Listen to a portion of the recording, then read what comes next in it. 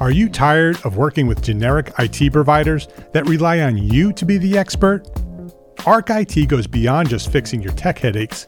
They specialize in proactive IT management, BIM support, and data security for your architecture firm. The team at Arc IT gets your tech, so you can focus on doing your best work.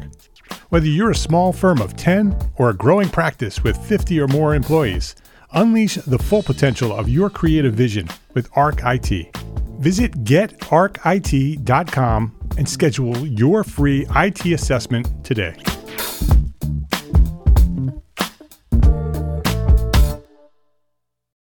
This episode of Entre Architect Podcast is supported by our generous sponsors, BetterHelp and arcat.com.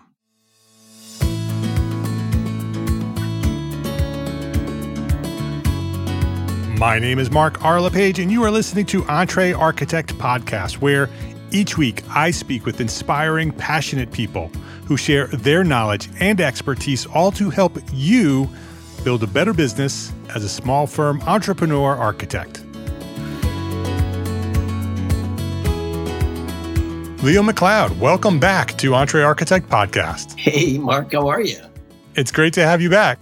I loved talking to you. Every time that you and I talk, we resonate, right? We're on very similar tracks. We have very similar missions in the world. Right. And I always love bringing you on the show and talking about the things that you're doing.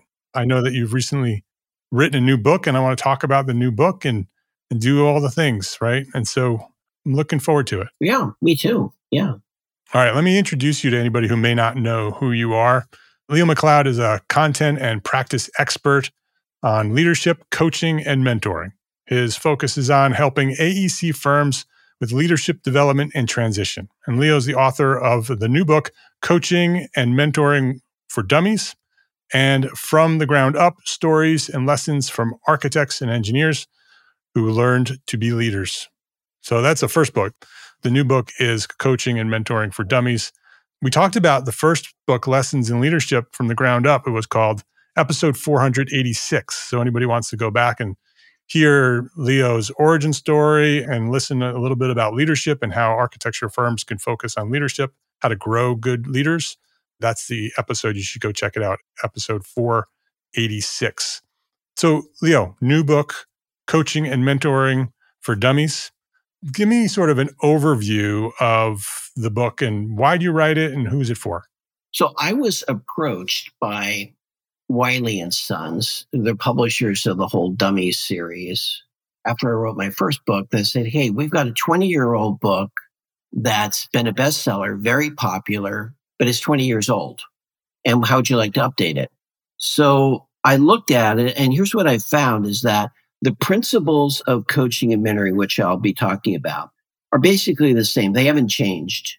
I had to go through the book and look at what areas are still valid and what are some things that need to be addressed. And I'll talk about that. It was an interesting exercise. But essentially, the book is a guidebook for people who are doers.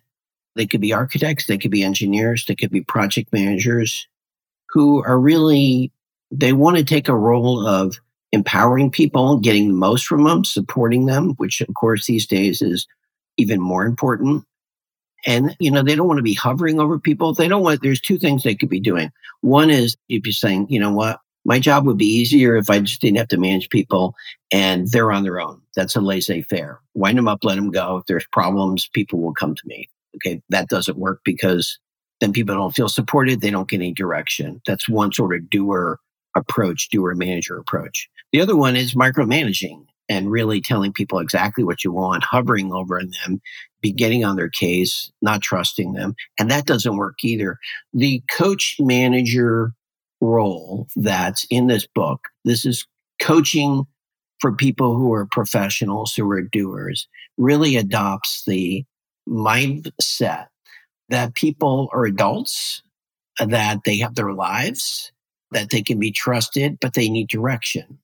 And it's figuring out what kind of help they do need. It's not doing their work for them, but it's about being clear about what your job is as a manager and what's on your plate and what's on their plate that they have to do, and seeing how you can support them. I would put it this way. It's similar to kind of being a coach. If you look at a coach, oh, I don't know, it doesn't matter, football, basketball, soccer, whatever your flavor of sport is, they're not on the field, right? Their job is to be on the sidelines, hoping things go okay. Like soccer is a great example because soccer is like all they're doing is subbing people out. They're not yelling. They're not doing any kind of direction at all. It's like once the game starts, their job is just sit there with their arms crossed, hoping it goes well.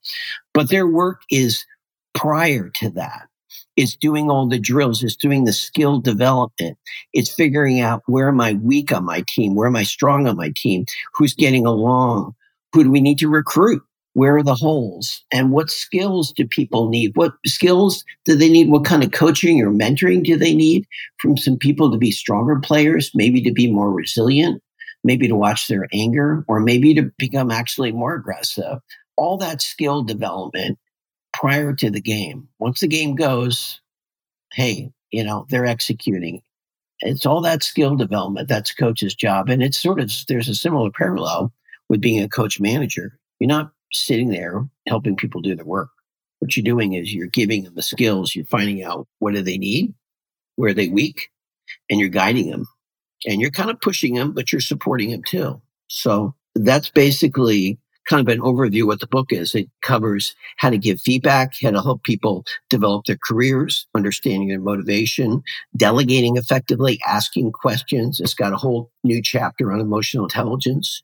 The chapter that was really undeveloped was one on diversity, which of course is, huge these days. So I spent time on that. There wasn't a chapter on really understanding how quickly things are changing.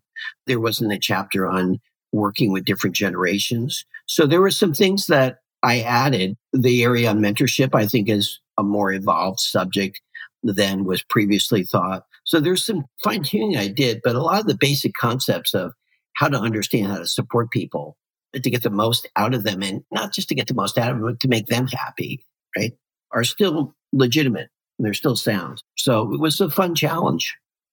Would you say that coaching and mentoring is a requirement for successful business, or is it just sort of something that if you want to take it to the next level, you could add this to your management skills? Well, I'd like to say that it's a requirement, but I've seen a lot of firms operating just fine, just fine without, management that's particularly good and on EQ. There are a lot of companies just seem to make it. They're not asking me for my advice or training. They're either letting people kind of do their own thing and not worrying about it and hoping it works out okay, or they're micromanaging them. But in today's climate where talent is really a scarce resource, it's tantamount to success to say, look, how do I retain the best people? How do I keep them in their seats? So coaching and mentoring, I think, is actually more important than it ever has because it's all about the people. And that's very challenging these days. Yeah, that's a big, big hurdle that many architects are dealing with right now. They have lots of work, but they can't find good people to work for them. And when they do find people, it's hard to retain them. And so coaching and mentoring is one of the ways that you can keep people in their seats, like you said, because people want to feel acknowledged. They want to feel valuable. Yeah. They don't want you to just sort of let you go do your thing. They want to understand how they can do things better. Can you explain the difference between coaching and mentoring? Yeah, it's a good question because frankly, I had to kind of wrestle with that myself in the book because there's a gray area there and it can often be confused. But let me tell you what I said in the book. So this is not an absolute. It's not like there's coaching and mentoring and they're really different and don't confuse them. No, they work together a lot. Right. That's where it can be confusing. But let me give you kind of an initial response to that. Coaching is really about performance. And it's usually about a short-term situation. Like I need somebody to really produce error-free documents. And I need to give them feedback so they can do that because we've got a deadline. I need to be able to depend on them, right? So it's very task-oriented. Or somebody needs to be more active in business development. They need to learn how to interview more effectively. Okay, I need to coach them or someone else needs to coach them in order to develop that skill towards a specific agenda. Okay. Mentoring is generally speaking on the agenda of the person. Okay. So it is the employee. The employee is driven by what the employee needs. There's not an agenda that it's going to be going anywhere. This person is a support for wherever they're at. And a lot of times those things are not oriented towards achieving a specific goal so much. It's maybe having somebody be as a sounding board, sharing their wisdom, talking about what they would do in a certain situation. Again, it's more of a longer haul. I use the example in the book that with an architect, let's say you've got a fairly junior architect who really needs some, now you could call it mentoring, but they really need some coaching because they need some coaching on how to do their job. Okay. So you're either going to do it, you're going to pair them with somebody else. However, you're also realizing that this person is really struggling in their position. They want to feel respected. They want to feel like they're part of the team. And you're thinking, maybe I'm their manager. I could be effective in that. But I really feel like they could have a mentor that could be a safe place for them to kind of just talk about their own career and where they're at. And that person could be a peer. It could be someone like, this is a great example of where mentoring is not like, hey, let's go get a senior person who's ready to retire. And that could be the mentor. That's kind of the older model. A lot of the younger generation are more comfortable with each other. So let's find somebody who can be a support who is, maybe around the same age. Not necessarily, it could be older. It's just that it doesn't matter who the person is. And mentoring oftentimes is that safe place to go to be able to kind of talk about, am I in the right career? What should I be doing here? What would you do in this situation? Coaching is more about how to do this job specifically. So let's put together a little scenario. If I have a small firm, maybe there's 5 employees, so 6 people total. I have a principal and 5 employees, and I'm not doing coaching yet. And I really do feel that there's a value to it and I need to do it. How do I get started? What are sort of the ways that I can sort of set the table so everybody can be on board for this and it becomes this very valuable process that we use to help to develop our practice?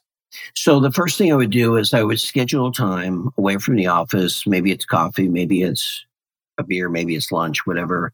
My agenda for that meeting would just be to try to understand each employee, just about their lives, like where are they going, where they feel like they're stuck. I use this analogy of calling it, what's your mountain? What's your 3-year vision, personally and professionally? Where are you going, where you have to feel like 3 years from now, you'll be happy with your progress. It's kind of a nice snapshot. So one-on-one meetings. Yeah, one-on-one is first. So one-on-one is first to try to understand a little bit more about this person and their goals, but also very interested in learning about where they want to develop and maybe what projects they want to take on. Maybe they want to be an associate principal. They want to go to the next level. In 3 years, they want to be doing bigger teams. It's like, okay, well, then the next question would be like, well, how comfortable are you with that? Are you ready for that challenge? How can I support you now? So one is really keeping kind of an inventory of that first initial conversation. And the second part, and this is where the book talks about it, you're not setting goals for employees. You're setting them with them. It's not for them, it's with them. So now the next part would be like, okay, now we understand your career goals. Why don't you take a run at where you feel like you need to develop some skills? And then let's sit down and talk about it. Again, I'm not going to tell you what you need to work on. Maybe in my mind, I've got my own ideas, but I'm really going to fight the urge to tell people this is what you need to do. Like you need to learn how to delegate better. It's like they'll come to it if you give them time. So the second part is really patience about helping them develop a plan, which is what I call a development plan. Okay, this is a development plan. Then what we're going to do is we're going to revisit this development plan, maybe very briefly, maybe monthly, really quickly, and quarterly more in depth. And we'll figure this out as we go. Don't overthink this thing. As you go along, you'll start to understand how you become more specific or how to make it more meaningful. And so will the person. They'll start to be able putting the pieces together. With architecture, well, with any construction project, unless it's something like a tenant improvement or something, these projects are fairly long. Let's say you're on a school project or a multi-family family or multi-use. These are like 18 months, 2 years, 3-year projects. So the challenge there is to be able to advance somebody along in their skill development where they actually have real things to do that may not be within where they want to go. It's like, I want to be on a larger team. It's at least understanding where somebody wants to go and being creative about how to sort of coach them and have them be responsible for their own goals. The other thing I would say is to try to encourage them to get support, which is how I call mentorship. It's like, where do they feel like they need support? You're part of that as their manager, but it's not all on your shoulders. There could be peers, which I think are tremendous. They could be people outside the firm. They could be people who are retired. They could be anywhere. They could be in a networking group. They could be part of AIA. AIA is a great way to kind of build your own network where you can reach out and get some support for the issues that you have. I'm doing a program now with American Council for Engineering Companies. We've got 24 emerging leaders, and these people are really forming bonds with each other, and they're mentoring each other on the same problems they're dealing with. So I'm a big proponent of that. But that's how I would start to address your question. I would meet with people. I'd work with them in terms of developing some goals and some developmental goals. And then I would meet with them regularly to see how that's going. And then I would try to get out of their way and empower them to say, look, this is what you want to do. The best way you do is for me to be on the sidelines, not be on the field. And let's talk about what we can do off the field. But when you're on the field, you're on your own. So do those one-on-one meetings and then have your development plan, which is guided by the employee. They sort of set the goals, right. And then you meet with them and go through it and understand. Yeah. You want to give them feedback as well, right? So that the development plan becomes something that's valuable to both the firm as well as the employee. And then you're revisiting that on a monthly or quarterly basis, right? Yeah. I think where a doer manager versus a coach manager, where they differ is in how they spend their time. Doer managers won't have those meetings that I'm talking about. They will not find time. They won't find time to do the check-ins. And the problem is then everything becomes crisis oriented. Everything becomes about doing the work. Right. Everything becomes like, oh, we got a new project. You got to do this. You got to do that. Everything's hair on fire. And you haven't built in the time that's required as a coach manager to really focus on the people. And I know the first reaction people say is, well, I don't have time.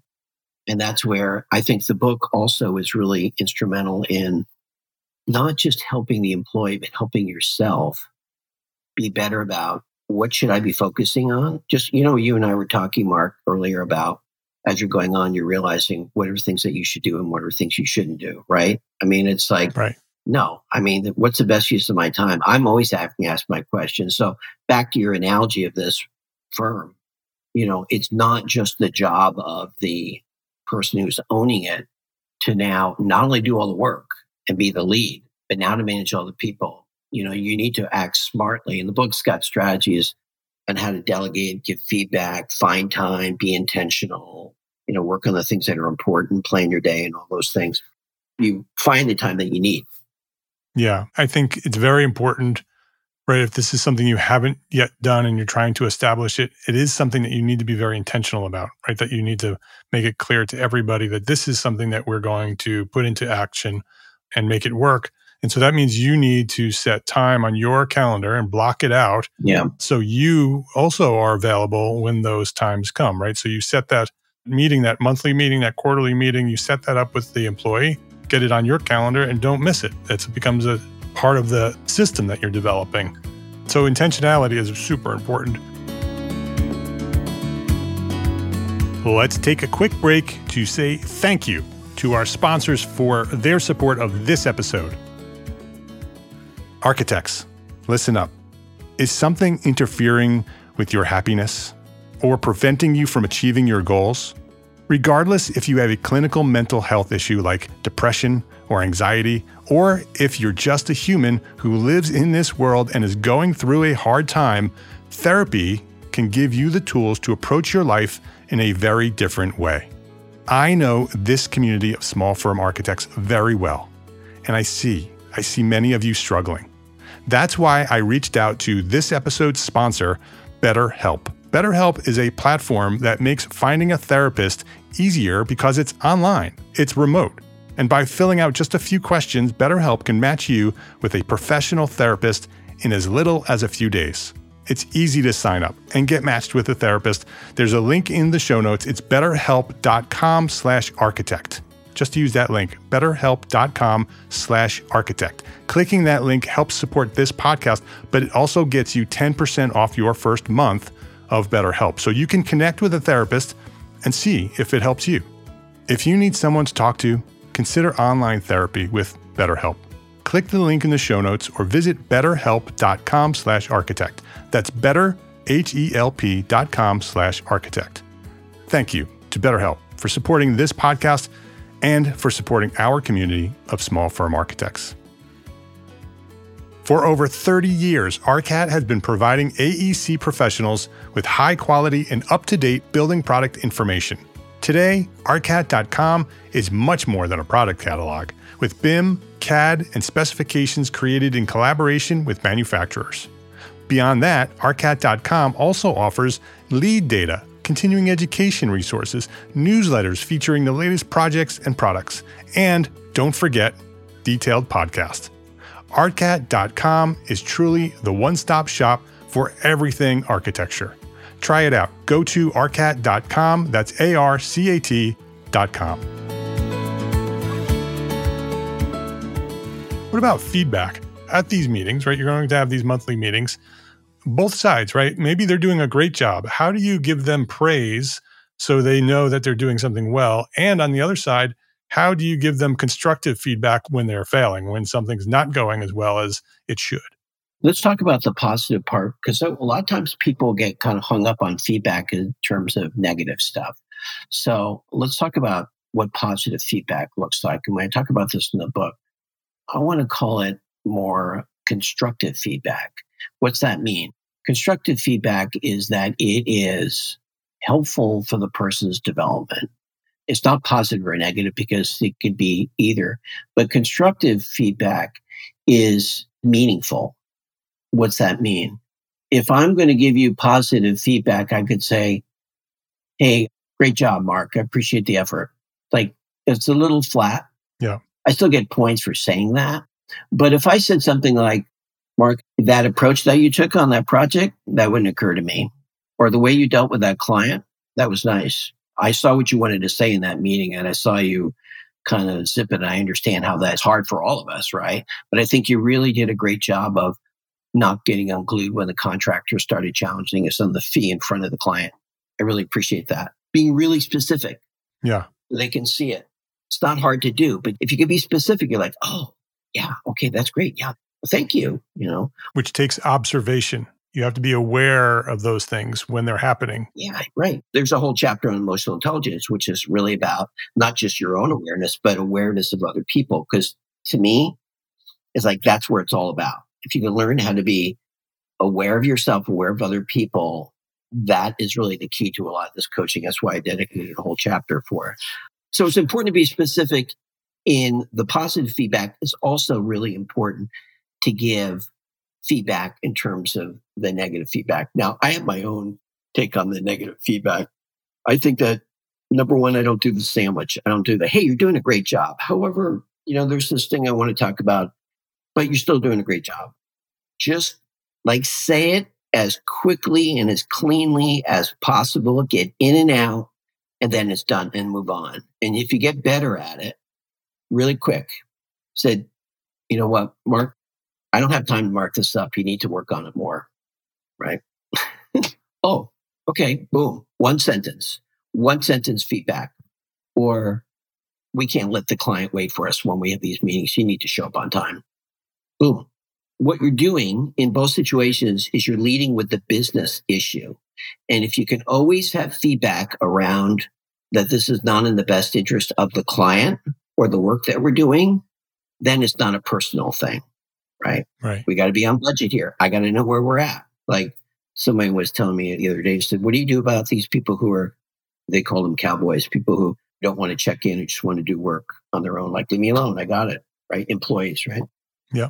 What you can say, feedback there is saying, I'm glad you got it. That's great. I need some reassurance because this is a big project. I don't know where you're at.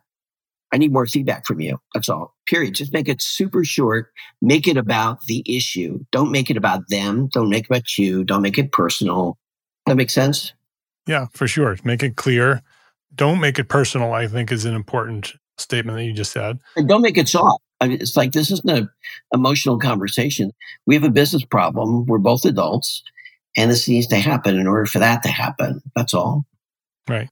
How do you establish accountability, right? So if you're going to put together this development plan and you're going to do these check-ins on monthly basis, deep dives on quarterly basis, how do you sort of establish some sort of accountability within the employee in between those monthly meetings? Well, so there's two things I would say. One is regular feedback. Okay. Make it really short and simple, really direct. That's on an ongoing basis. As soon as you can, so they get the immediacy that something happened and they're off target. Now that's one thing. On the monthly or quarterly, then you talk about how these things are not helping them in their own goals. In other words, don't try to have a big, long, serious, heavy conversation about, hey, this isn't helping you becoming an associate principal when you hand in your work late. Like, save that for a different conversation. Save it for your quarterly conversation where you can spend more time and the agenda be like, okay, let's look at your goals. Right. What do you feel like you're doing? Where did you feel like you hit it out of the park? Where you're still struggling? Where you're challenged? Now, at some point, if they don't cough it up, I'm going to give them feedback. Like, here's one thing on my mind. We've had a conversation about you being late, and I've been giving you feedback on it so you get it. I just want to make sure you understand this directly ties you getting to your own goals. This is an obstacle for you. You can certainly choose your own hours, but it's not helping you in setting your own goals and reaching where you want to go. That's how I would do that. I would have sort of the bigger conversations less frequently and the more quicker feedback stuff more frequently.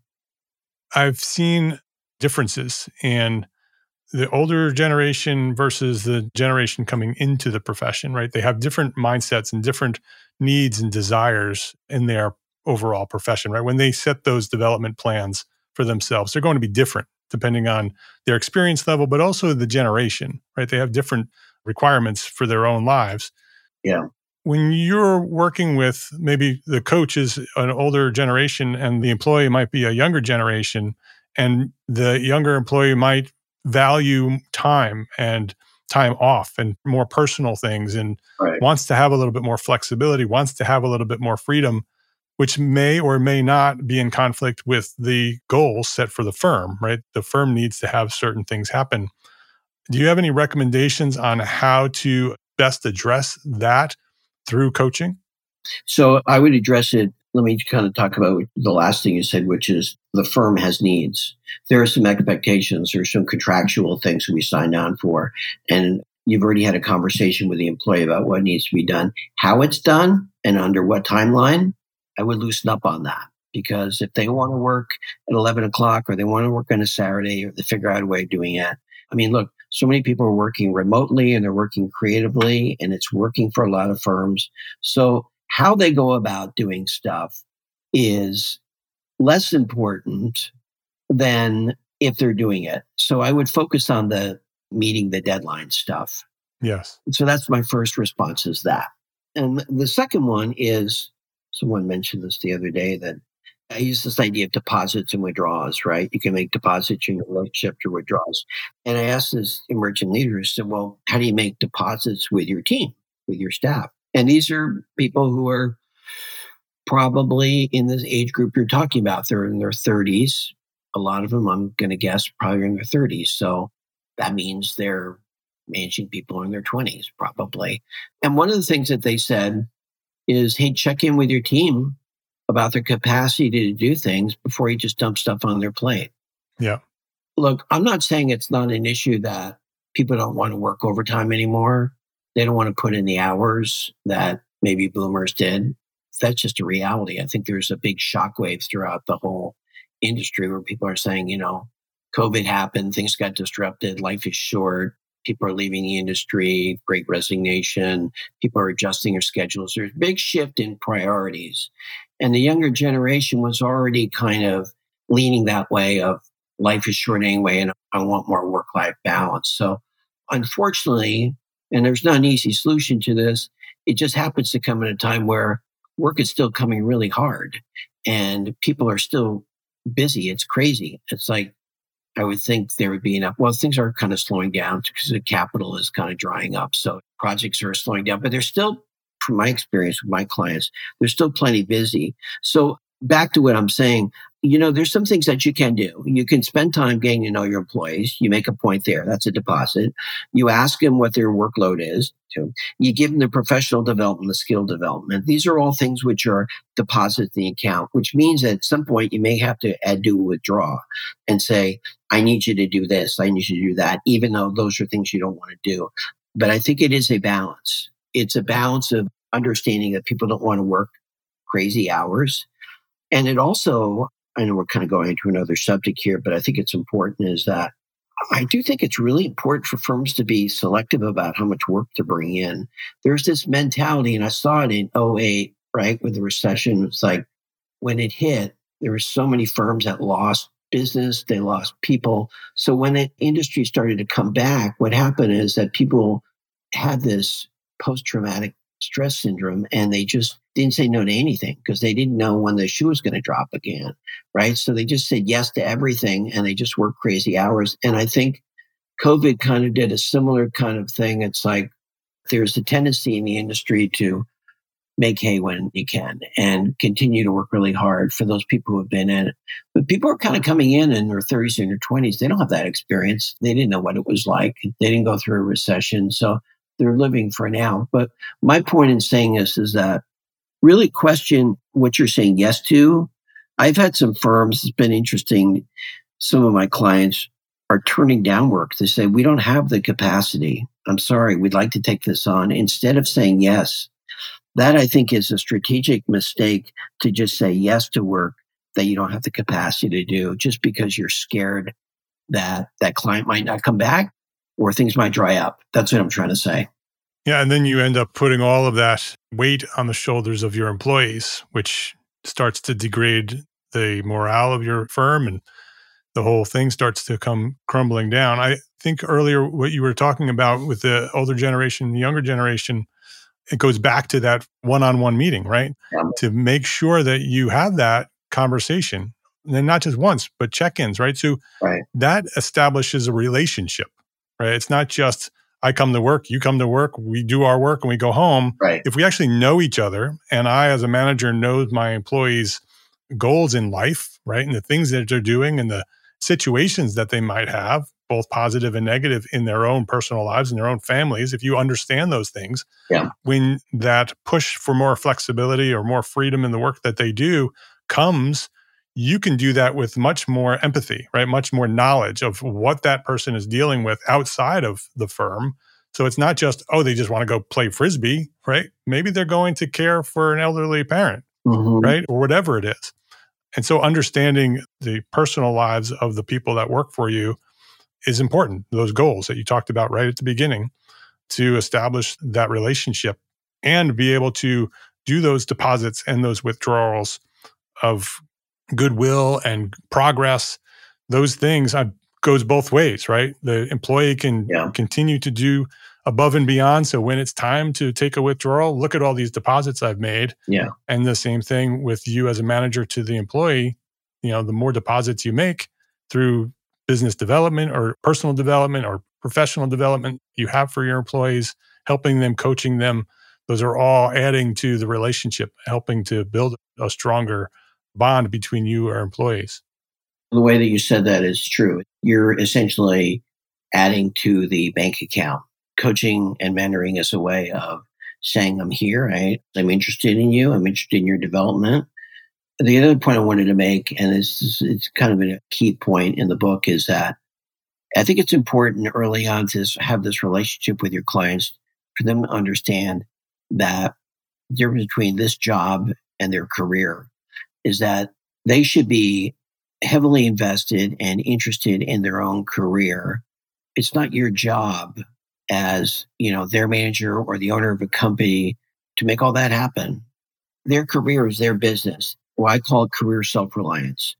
Coaching, it's like, hey, do you want to be a better player? Do you want to be a better employer? Do you want to be an architect? Where's your motivation? Let me help you get there. But ultimately, it's on them. It's on them to do the work and to find the motivation. It's not all the work of the manager to make that person happy and to do all that work and provide all those resources. There's some people, younger people that I have coached where they say, I'm really frustrated because I'm not getting the mentoring that I need. People are so busy. I'm like, okay, get us somewhere else. If it's that important to you, there are lots of ways to find out how to do anything. I mean, be creative. I mean, if you really want it, this is your career. Because you know what? You could say you're frustrated here. You go to another firm and you run into that too. So figure out a way of getting it done. Don't be so reliant on the company to be fully responsible for your career. It's your career. Yeah. The book is titled Coaching and Mentoring for Dummies. It's written by Leo MacLeod. Before we wrap things up here, Leo, I would love for you to answer. You've answered this before, but I'd love to get your take on it today. What's one thing that a small firm architect can do today to build a better business for tomorrow? I think in short, because there's lots of different ways that this can happen, show that you care about your people. It's a good answer. Period. And that means going out for coffee. It means having their back. It's taking interest in them. It's helping them with their development. It's being clear and setting direction. It's challenging them. The core of it is about showing that you care about them as people and as employees, and you want the best for them. His name is Leo MacLeod. You can learn more about Leo. You can check out the book and his other book, as well as the resources. He does coaching. He does facilitating. LeoMacLeod.com is the website to go learn all about the things that Leo's doing. Thank you, Leo, for joining us. Thank you for the work that you do in our profession to help firms across the profession to become better at the things that they do through leadership, coaching, through mentoring. I appreciate you and the work that you do. And thanks for coming by here today and sharing your knowledge at Entre Architect Podcast. I appreciate it, Mark. Thanks so much. If you liked this episode of Entre Architect Podcast, please share a link with a friend. That is the best way to help us grow. And that's how we have grown to serve thousands of architects just like you. Share a rating, write a review, but most important, share a link to this episode that you just listened to. Go send it off to a friend. I'd really appreciate it. Thank you to all our sponsors for this episode. Links to the sponsors and all the resources that we discussed today in today's episode, they're all found at entrearchitect.com/podcast. Entre Architect is a member of the Gable Media Podcast Network, the next evolution of interactive media and resources for the AEC community and beyond. You can now earn continuing education credits for listening to this podcast. Entre Architect Podcast select episodes are available for continuing education credit. Go learn more at gablemedia.com/members. And if you are a small firm architect, listen up, architects. Join us today at Entre Architect Network, the worldwide organization for small firm entrepreneur architects. That's you, with monthly business training, business resources, special session webinars, mastermind groups, and a thriving community of small firm architects. Your peers are there. Hundreds of them are there already. We will provide you with the support and the encouragement that you need to succeed. Hey, and this is super exciting. This is new, coming in 2024. Entre Architect Coaches. Yes, finally, after all these years, business coaching for small firm architects. It's coming to Entre Architect Network in early 2024. Join us. Try Entre Architect Network for free for 30 days. It's free for 30 days. Visit network.entrearchitect.com to learn more. That's network.entrearchitect.com to learn more. Try it. Come join us. Try it for 30 days. Thank you for listening to this episode of Entre Architect Podcast. My name is Mark R. LePage.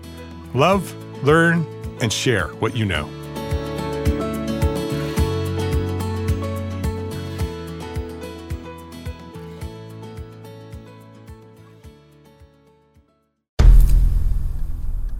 I've mentioned it to my family, but in terms of telling people like, oh yeah, we're doing this, I'm looking for projects. You got anything? I'm not there yet because it scares the shit out of me. Dreaming of launching your own architecture firm?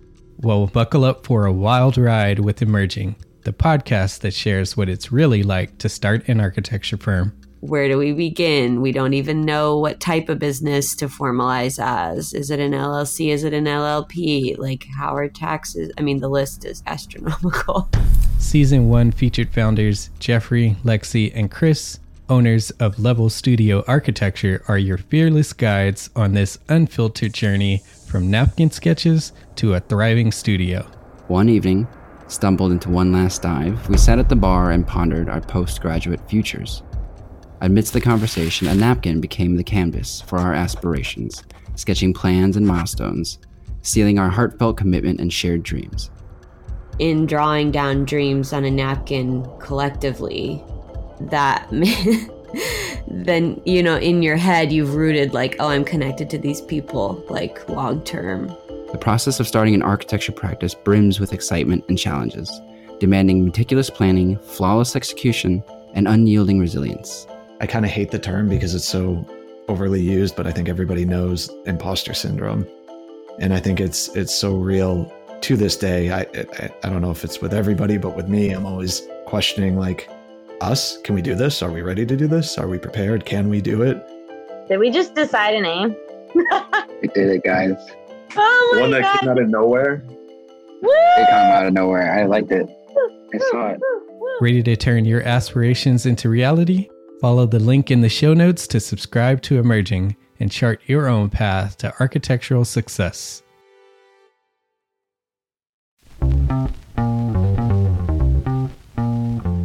Calling all small firm architects. It's time to tap into your full potential with Entree Architects Context and Clarity, where inspiration meets innovation.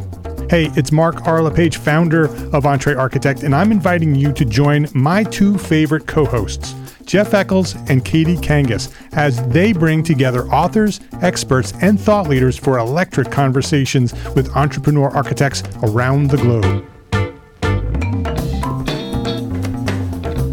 It's not just a podcast, it's a community where dreams meet action. There's a simple equation there. And what that did, just doing that basic calculation, was it allowed me to compare what I had actually saved in my retirement accounts to what I thought a possible projected annual spend might be. Artists are temperamental, so beautiful design is going to be a priority.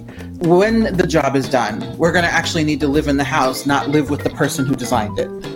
And so for me, the artistic skill, the architectural skill is most important. And so I would say that would be 60% of it, if not more.